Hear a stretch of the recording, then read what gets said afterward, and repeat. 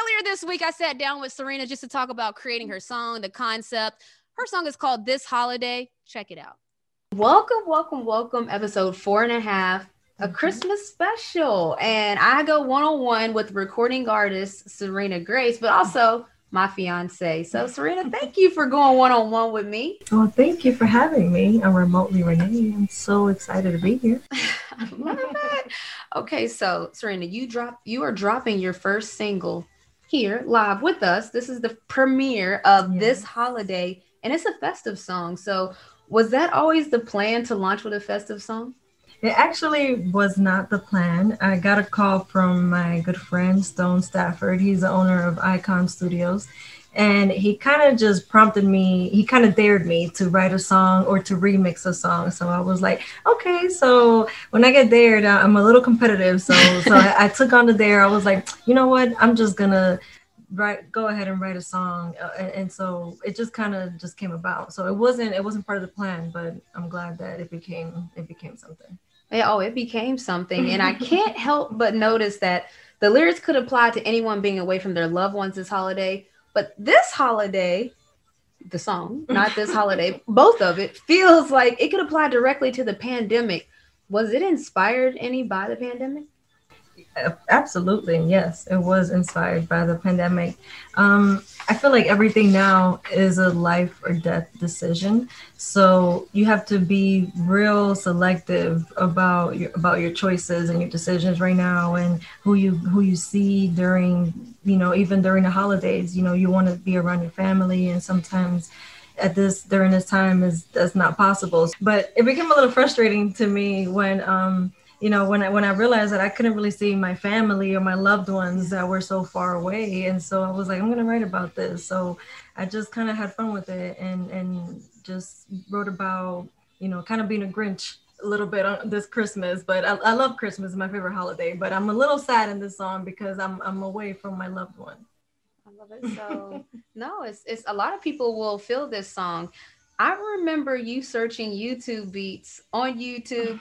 You had made a list of your top 3 and you was like, all right, choose one of the top 3. How do you go from picking YouTube beats to, having a bop? You got a Christmas bop. Well, thank you. It's a long process just looking through YouTube songs and things like that. But you just have to look for something that speaks to you. And so I grew up in New York. I grew up around hip hop. And so I didn't want something that sounded like, my favorite artist is Mariah Carey. So everybody probably thought that I was going to do something that sounded like Mariah Carey. But I actually wanted to, urban it up a little bit. I'm from the city, so I wanted to add a little bit of urban sounds in there. So I found a beat that spoke to me. And you find a lot of great producers on YouTube that just put out this content and it's just available to us. And, I just kind of took advantage of it. You took advantage of it. Mm-hmm. And I want to give people a timeline because I know a lot of people, the A&Rs, we'll get to that, would want you to have a way longer rollout. But I want people to understand how this song became about. On November 25th, you booked a studio session at Icon, and this was on a whim. I remember you even the day before Thanksgiving. The day before, yeah. So I remember you even saying, look, I'm going to just go in there and see what happens. You went in there, you laid down the chorus, and shouts to Bless, your engineer, he blessed the track. Do you remember that moment when you got out and we were listening to the chorus? Like, do you remember what you were thinking in that moment? Yeah, of course. I was thinking like, oh my God, I created something. I've written songs before, but I've always had somebody kind of with me in the studio. So this was the first song that I recorded, that I wrote and recorded by myself. And it was a little scary because I worked with people in the past, and they've always kind of been there with me in the studio, kind of letting me know what sounds good, what might not go. And so it feels good to just kind of create something from scratch and then actually have it turn out to be something good. Something really good. And I'm continuing with the timeline so that people can get an idea. On December 6th, we went back to Icon. Mm-hmm. You booked a 4-hour session because you wanted to get as much done as you could of the song. Mm-hmm. I'm pretty sure you finished everything except 2 lines and some backgrounds. And I always want to ask artists this because I know for a fact that when Cardi B was in the studio mixing up and mashing WAP, I know they had a hit. Like, I know they knew it. Did you feel like that in the studio that like, all right, this one could really do something? I felt like, I don't know. I feel like every artist kind of feels like they have a hit when they write. I'm sure. So I don't necessarily like to think of myself like that. I'm very hard on myself. So I don't think that anything, you know, I mean, I'm not gonna say that I don't think that anything I do is good, but no, because that's not true. No, you're a perfectionist. I am a perfectionist. Yes. So I everything that I do, I try to just judge myself as if I'm not myself, as if, let's say, like, even if somebody doesn't like me, will they like this, you know? So I try to judge it just from a different point of view. Before you do your at-home concert, again, working remotely, I want to know just what is the feel like before people hear. What do you want people to feel when they hear the song? I want people to feel good, even though I am talking about not seeing my loved one. Even though I am talking about not being far away from my loved one. I wanted to feel a little bit nostalgic, a little bit. I wanted to feel like it's a feel good type of song. It kind of has like a little throwback elements to it, like 90s elements.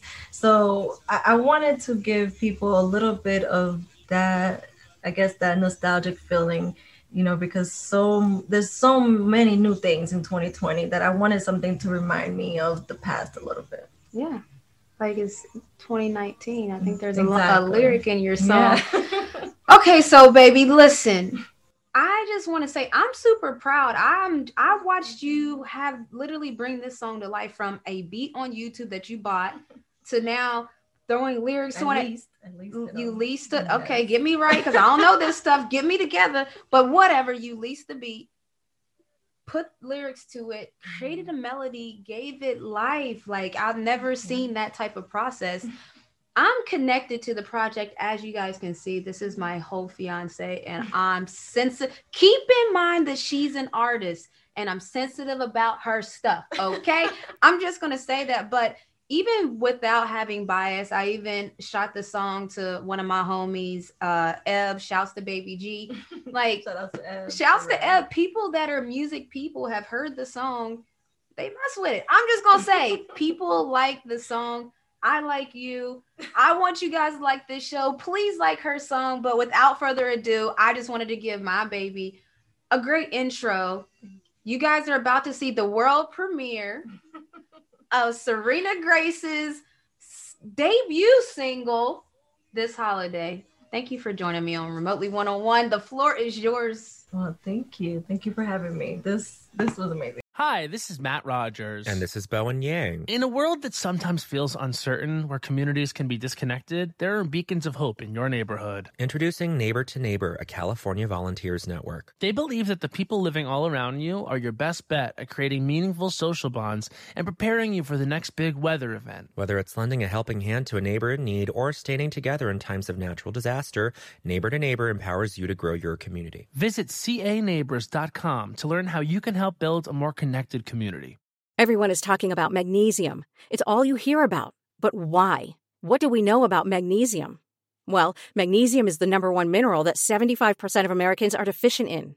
If you are a woman over 35, magnesium will help you rediscover balance, energy, and vitality. Magnesium supports more than 300 enzymatic reactions in your body, including those involved in hormonal balance.